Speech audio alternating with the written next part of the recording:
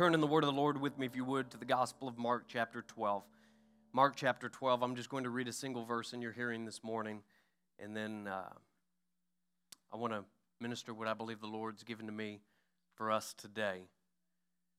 As you're turning to Mark chapter 12, I want to say what a joy it is to see each and every one of you. I was able to greet many of you, and it's not by a definition of a beautiful day outside, but it's a great day to be in the house of the Lord.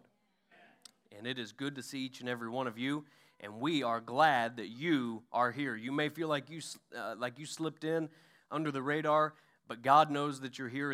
Amen?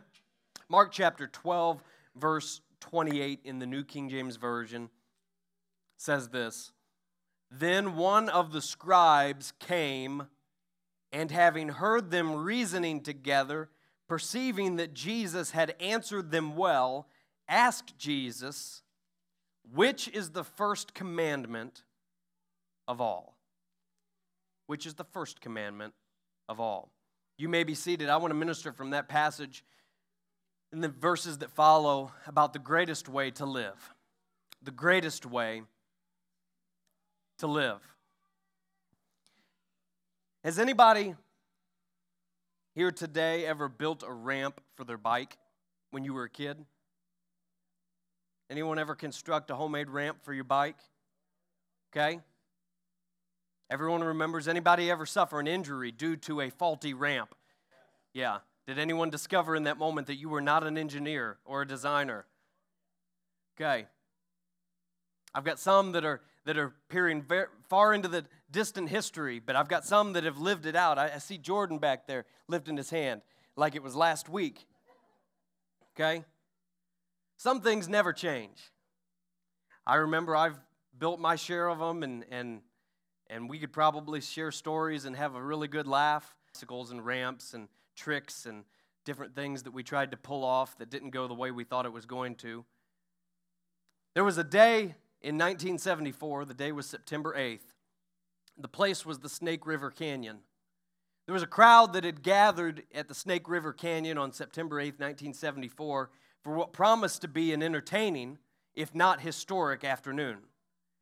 On some day, a time before this, there was a man that had been in an airplane, and he'd looked out the window of that airplane, and he'd seen the Snake River Canyon below, and he had started to devise an event that he was going to put on. And he leased a few hundred acres in the area, and he started assembling the equipment that he would need. His name was Robert Craig Knievel. Evel Knievel. And he was going to attempt to jump the mile-wide Snake River Canyon with a rocket-powered bike. Now, what 10-year-old kid wouldn't like to build a ramp and have a rocket-powered bike and try to jump it over a mile-long canyon? Now, there's no suspense here. This happened almost 50 years ago. Although he had made many other jumps of this type, Mr. Knievel did not complete this jump. He came up short because of some kind of malfunction, and he had to pull his parachute, and he survived with only a broken nose. But today, if you go to the place in Twin Falls, Idaho, you're going to see a monument that marks the place and the location and the occasion of everything that happened that day. And although there is a monument sitting there, it only marks an attempt that wasn't far from making it, but didn't quite make it. I want to minister this morning from Mark chapter 12 about some of the actual teaching that Jesus had when this scribe asked him this question. And then I want to minister for a little while about what it means to enter and be a part of the kingdom of God. There was a scribe that came and seen that Jesus had been doing a really good job, an outstanding job fielding questions one day in Jerusalem. And people were coming at him from all different angles, and Brother Riley, they were asking him the toughest questions that they could ask him. They were trying to trip him up and trap him and get him to say something that would indict him so that they could do away with him. But Jesus was dispensing of all of them and was doing a terrific job of answering any question that came his way. And there was a young scribe that saw all of this happening and thought, this is my moment. This is the moment I'm going to approach Jesus because I have a question. I think this scribe that approached him in verse 28 was a thinking man. I think he had an honest question. I don't think he was among those that was trying to trap or trick Jesus. I think he had a question that he sincerely wanted an answer to. And he asked Jesus a challenging question, I think a sincere question. He said, what is the first commandment of all? And when he's talking about the commandments, you might not know, so I want to tell you, when he's speaking about the commandments, they lived by a set of commandments that are contained in the first part of the Bible that we call the Old Testament. And in that section of the Bible, there are 613 commandments. 613 that they lived by. There's 248 of them that are positive, and there's 365 of them that are prohibitions. 613 total. And this man approaches Jesus and says, what commandment of all of those stands above the rest? Which part of the law really captures the essence of the whole? We love asking these kind of questions, don't we?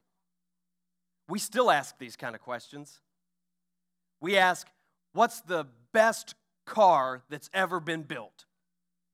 And I'm not a car person, but there's some car people here, and if we got you at a table, you could go back and forth and have an entire afternoon discussing the merits, the pros and the cons of all the different cars, and you could try to figure out which one's the one that's the best that's ever been built. We might ask, who is the best pure hitter in the history of baseball? Is it Ted Williams? Is it Babe Ruth? Is it Tony Gwynn? Is it Barry Bonds? Is it Albert Pujols? Is it Hank Aaron? Is it Willie Mays? See? Now, we could do that. And ladies, I don't know about you, but us guys, if you give us a question like that, we can huddle up and make an entire day of it, maybe a weekend of it. There might be chalkboards involved, and there might be ranking systems involved. We can do it, Brother Brian. Now, I don't know if the ladies function that way, but I know that I've sat at many a tables and in many rooms where someone poses a question in the same vein as what this scribe posed to Jesus, and we can go for hours. You just pick the topic. We love asking these kind of questions, and we love it whenever somebody feels like they can launch out and give an authoritative answer because it gives us something to argue with.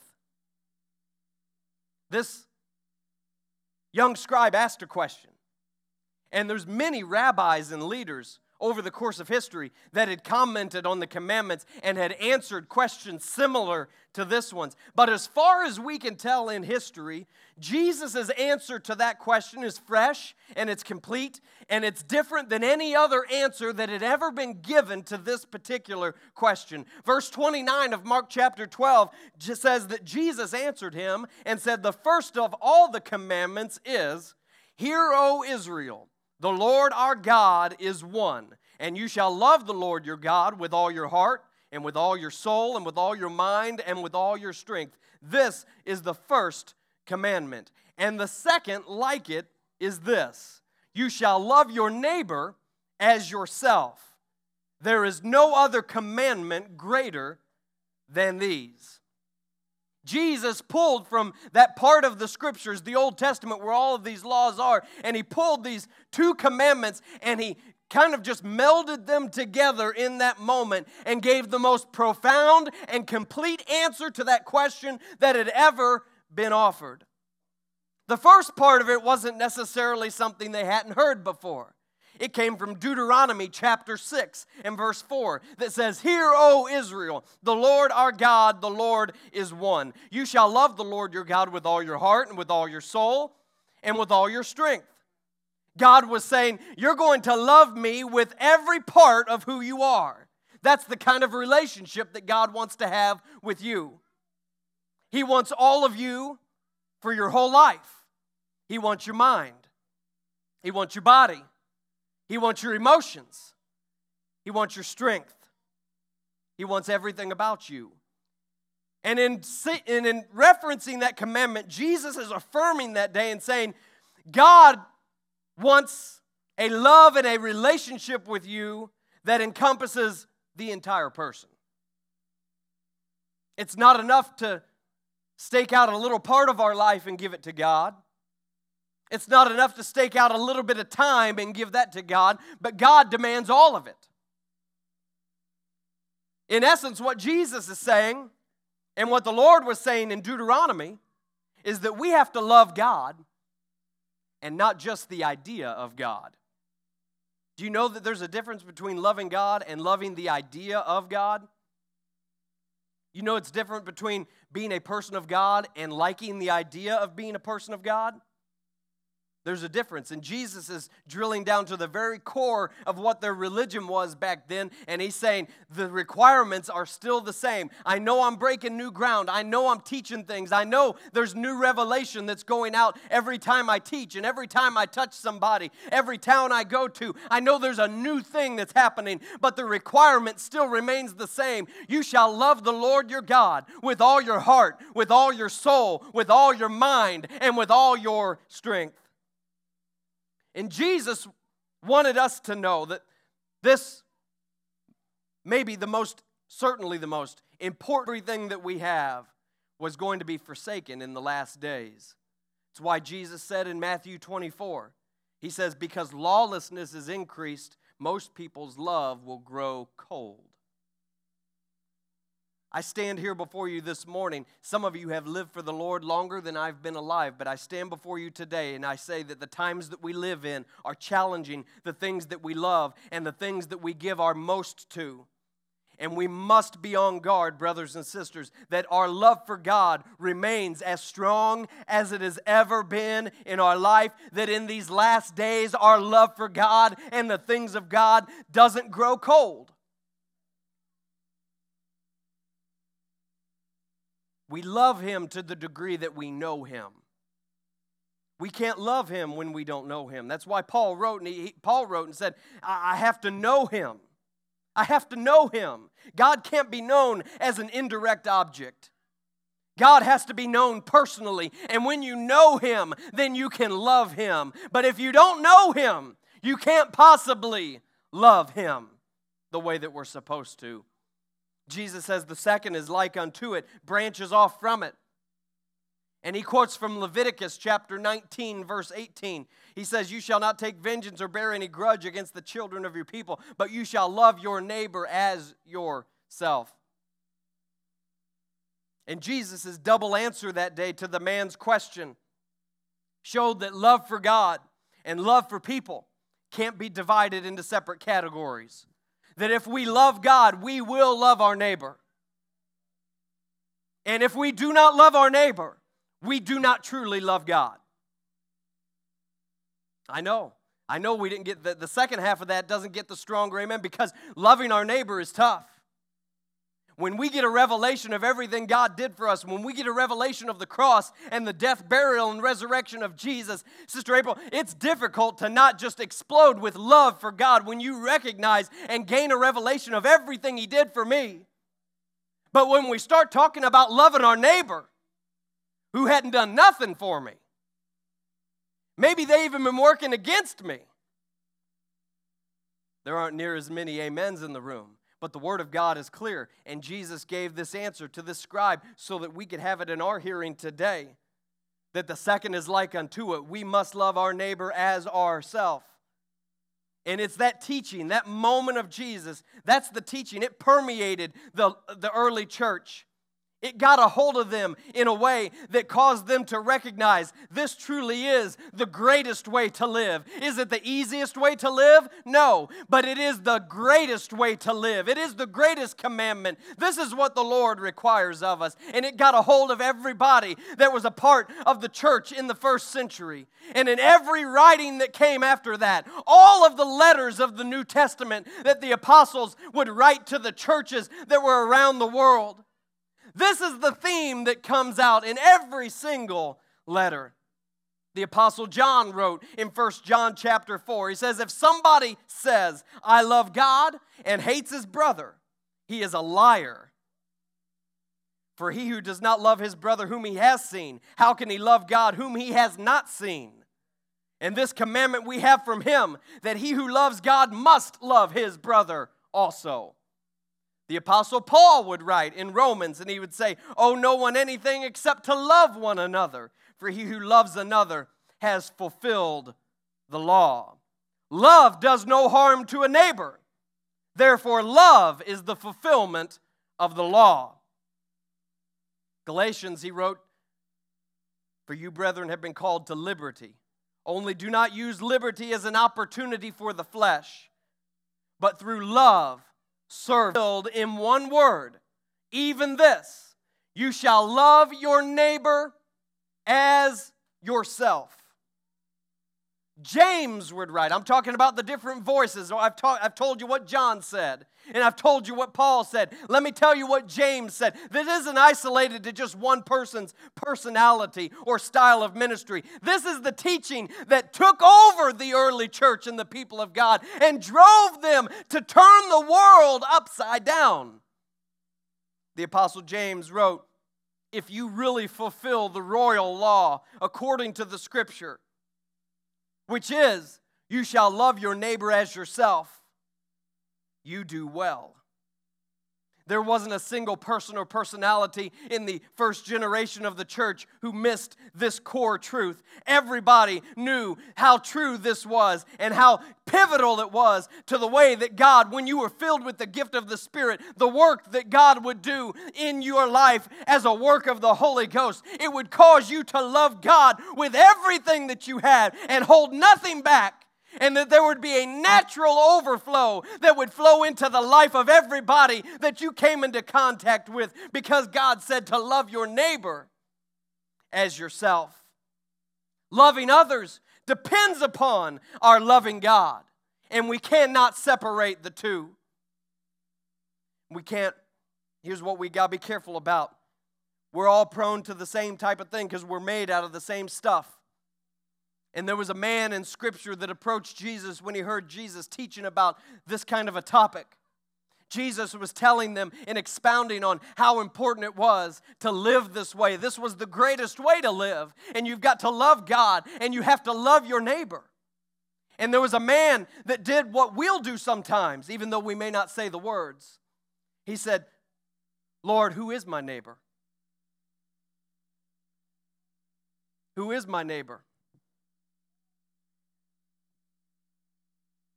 Somebody's asking about neighbor.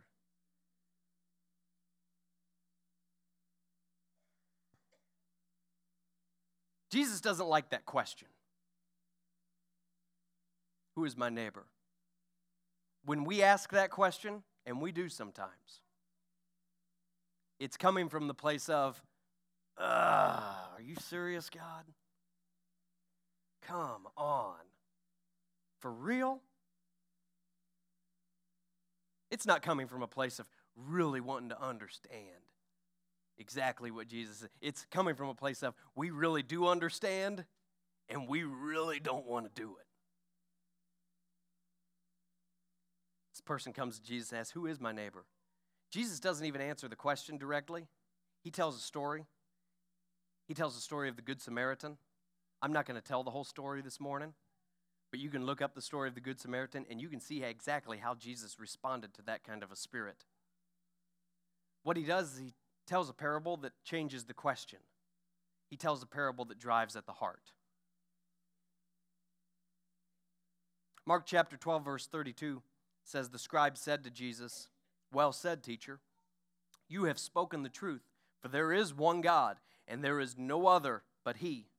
And to love Him with all the heart, with all the understanding, with all the soul, and with all the strength, and to love one's neighbor as oneself is more than all the burnt offerings and sacrifices. Here is one of those rare occasions where Jesus has somebody come and ask a question of Him, and Jesus gives them an answer, maybe the answer they weren't expecting, and the person, instead of just clamming up and storming off and walking away or mumbling and grumbling, instead this person says, You've hit the nail on the head, Jesus. That's an outstanding answer. I believe you've struck oil. That's exactly what the Word of God is all about. That's exactly what life is all about. That is the greatest way that a person could possibly ever live their life. The scribe was in complete and total agreement with what Jesus had said. But agreement is not obedience.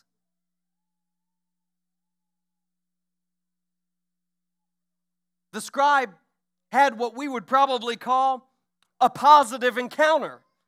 He gave a positive response to he heard what Jesus had to say. Jesus said, "This is the way to live your life." And the man said, "I agree." But agreement is not the same thing as obedience. He gave a positive response to what Jesus had to say. He agreed with the message that was being taught and preached that day. But positive response is not salvation. How do we obey this commandment of Jesus? How do we live in order that we might be saved? Because when we hear Jesus say those two words, love your neighbor as yourself, what we're doing is we're recognizing a standard that is so high that there's no way I can possibly reach it on my own. I love that commandment, that ideal that Jesus sets the bar way up here, maybe way up here. I love that Jesus speaks to that potential that we have for love if we'll attach ourselves to a relationship with Him. But I'm here to tell you, there's some parts of my flesh that I still have to keep in check, and that might keep me on a daily basis every day from reaching that high standard. I just can't hit the mark every day the way Jesus says I need to. How do I obey the commandment of Jesus and leave the place of just mere agreement and get into a place where I can live for God and be saved and make heaven? How do I do it? I'm here to tell you today that the answer is tied up in Jesus' final words to that scribe in Mark chapter 12. Verse 34 says, when Jesus saw that the scribe answers wisely, the scribe was in total agreement. And when Jesus saw that here was a guy who gave an honest question and had some honest things that he was wondering about, and then Jesus gave him the answer, and the man agreed with him. Jesus saw that it answered wisely, and Jesus said to him, "You are not far from the kingdom of God." Jesus saw that the scribe understood that the law was not all about burnt offerings and sacrifices, that the law wasn't about having the system of living for God down to just a mechanical operation of just checking the boxes and doing the things and punching the time clock and doing everything that a religious person does. He saw that he was dealing with a person who understood that it was more than those things. And he complimented him. And he said, "Son, you are not far from the kingdom of God." Now, some people are very far from the kingdom of God. And there's others that are at the very threshold. And here's a scribe, a man who's very close. And I'm here to tell you this morning that it was both a compliment and a warning. It's possible to be within an inch of the kingdom of God, but not in the kingdom of God. Even though he was close, he was still separated. It's possible to be within an inch of heaven and still go to hell. Ask the guy on the rocket motorcycle. Can you be close, but still not make it? Yes. Making it halfway or even 1 inch short is still not making it. I don't want to be content to be not far from the kingdom. I want to be in the kingdom. And those who enter the kingdom of God, hear me this morning, are those who are willing to pause and really think about eternal things. The greatest way to live is loving God and loving your neighbor. But if I could say it even more concisely, the greatest way to live is in exactly the last thing that Jesus told this man. The greatest way to live is to live in the kingdom of God. How do you enter the kingdom of God and be a part of it? I'm glad you asked. Because there were some other people in the New Testament that asked Jesus questions. And that's why we need the entire scriptures to answer questions about salvation and the things of God. We can't just take one section and forget all the rest. And when we look at this interaction where Jesus talks to this scribe and ends the conversation by telling him, you aren't far from the kingdom of God. It leaves me hanging. How do I get in? How do I get in? How do I become a part of the kingdom of God? The Word of God tells us. There's another interaction that I want to point your attention to today, and it's in John chapter 3. There's a man that comes to Jesus the same way this scribe did, and he had an honest question. He wasn't looking to trap Jesus. He had an honest question for Jesus. It was a man named Nicodemus, and Nicodemus was of the Pharisees. He was one of the most learned, educated, influential people in the city. Nicodemus came to Jesus by night and asked Jesus in John chapter 3, Rabbi, we know that you're a teacher come from God and that no one can do the things that you do unless God sends him, unless God's with him. And Jesus answered and said to Nicodemus, most assuredly, I say to you, Nicodemus, unless one is born again, he cannot see the kingdom of God. Nicodemus said to him, how can a man be born when he is old? Can he enter a second time into his mother's womb and be born? Jesus answered, most assuredly, I say to you, Nicodemus, unless one is born of the water and of the Spirit, he cannot enter the kingdom of God. The same apostles that grabbed a hold of this truth that Jesus told, and they grabbed a hold. I read their accounts to you. They said, we have to love God with everything that we are. We need to love our neighbor as ourselves. That same generation of the church, those same leaders that got a hold of that truth and said, this is the greatest way to live. And they wrote about it for decades to come to the churches. They also understood how to live that way. Not just that they needed to, but how to actually do it. How do I become a part of the kingdom of God? They wrote about a new birth experience. And they directed those that had been born again of the water and of the Spirit to live in the power of the Holy Ghost. And that if they would live and walk in the power of God's Spirit, then the greatest way to live would be theirs to lay hold upon. They would find themselves able to love God without reservation and to give everything they had to God and to love others in a way that they never dreamed possible. Even those that were reviling them and persecuting them and that hated them, they would be able to love their neighbors even as they loved themselves. They assumed when they wrote those New Testament letters, they were writing to communities of people, to churches that had already experienced what Jesus told Nicodemus about. When Jesus told Nicodemus, you need to be born again of the water and of the Spirit. What does that mean? It means that we need to be baptized in the water. When we're baptized in the water and we're baptized in the name of Jesus, our sins are washed away. And the blood of Jesus that He shed at Calvary, everything He did at the cross is now attached to our life. That sacrifice becomes applied to my life when I'm baptized in the name of the man who hung on the cross and gave his life for me. It's a powerful moment. You can't skip over it if you want to be a part of the kingdom.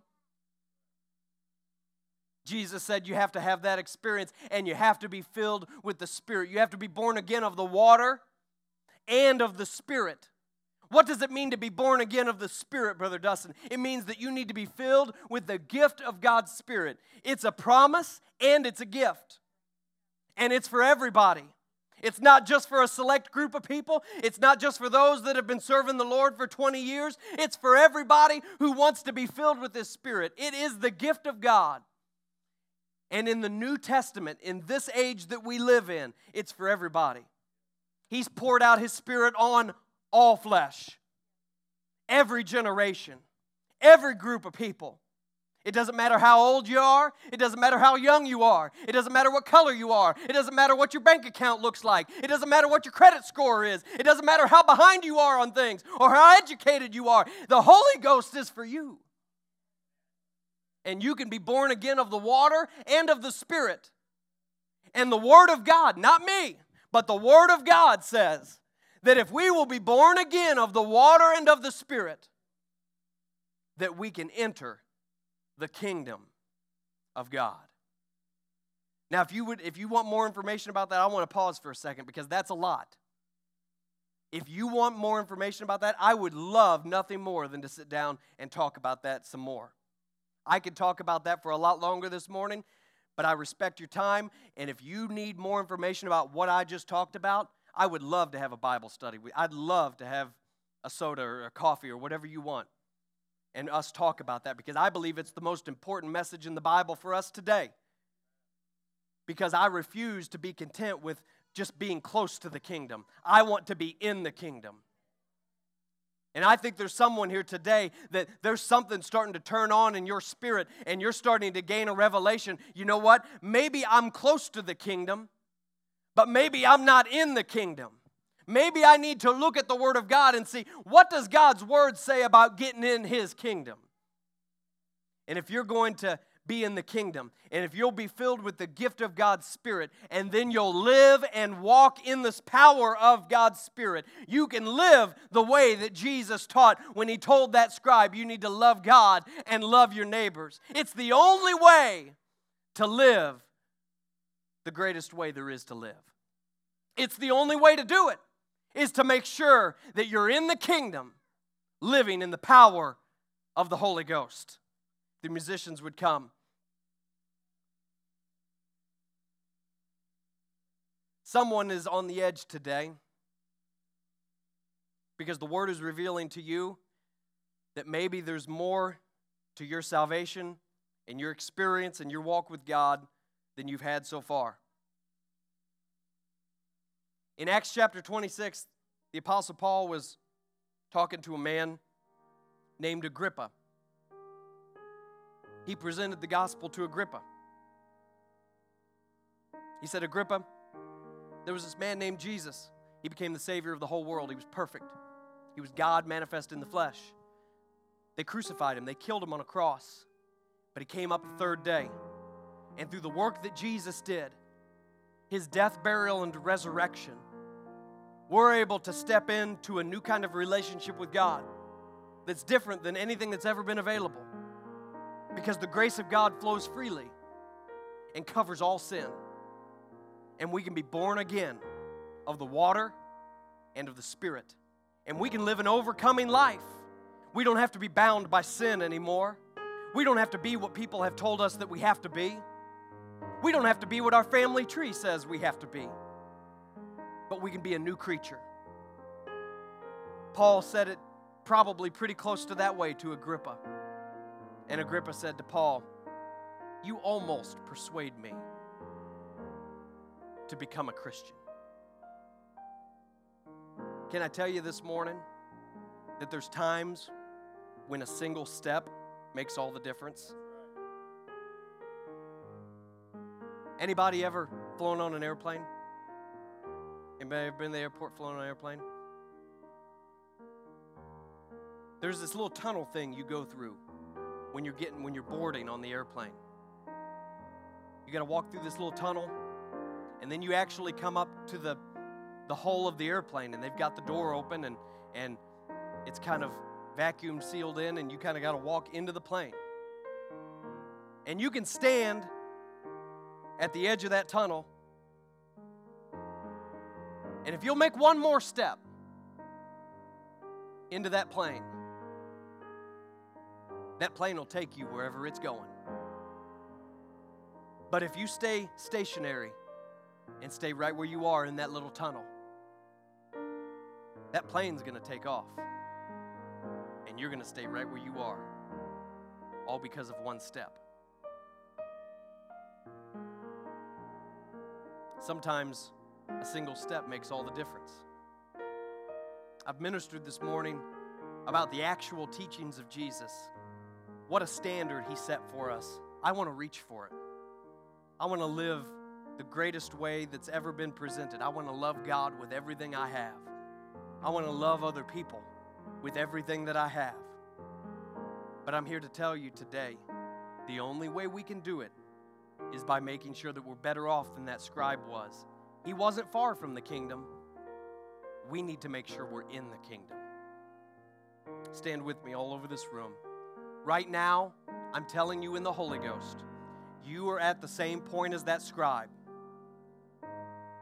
You're at the same point of that as that scribe was at. You're at the point of a positive encounter. That scribe had a positive encounter with Jesus, but a positive encounter is not salvation. A positive encounter is not the same thing as being a part of the kingdom. A positive response today, even though I would commend it, a positive response today is not the same thing as being led by the power of the Spirit and being obedient to God and loving others. I don't want my life to be an attempt at being part of the kingdom. I told you, there's that spot in Twin Falls, Idaho, where they have that monument set up of what happened on that day in September of 1974. But it's a monument to an attempt. I don't want my life to be a monument to an attempt. I want to go all the way. I'm making 2 calls this morning. I think it's going to be appropriate that we all find a way to one of these altars and that we all step out of where we are in just a moment. But there's 2 calls I feel in the Holy Ghost to make in particular, just to give us some clear direction today. The first is you need the message of Calvary and the message of the cross, the death, burial, and resurrection of Jesus Christ. You need it to be applied to your life with a new birth experience. You need to repent of your sins. You need to be baptized in the name of Jesus so that your sins can be completely washed away. And you need to be filled with the Spirit of God. The second call I want to make is, if that's an experience you've already had, then what you need and what I need is a revival of being led by the power of the Holy Ghost. Being led by the power of the Holy Ghost. Let's lift up our hands in the house of the Lord right now. Let's begin to create an atmosphere of prayer and response. In the next 15 seconds, can we gather up around this sanctuary's front right now? Can we start to step out of where we are and be sensitive to the leading of the Holy Ghost? Can we take 10 or 15 seconds right now and just say, I'm not going to let the adversary speak a lie over my life. I'm not going to let myself convince myself that this isn't something for me today, that was just an accident, that I'm not quite ready. I'm not going to let myself have the time to talk myself out of it this morning, but I'm going to take a step. Would somebody take somebody by the hand, take a friend by the hand, take somebody that you're here with and say, let's go. Let's go. There's a life that's waiting for us. It's the greatest life that we could ever possibly live. Come on, don't let your life be defined by an attempt. Don't let your life be a monument to something that God attempted to do. That He sent a preacher on a Sunday morning in February to preach a word to your life and to call you out of the place that you're at and say, why don't you come a little bit higher? Why don't you take a step into what God has for you? Come on, don't let that be the final word. Don't let that be the final chapter.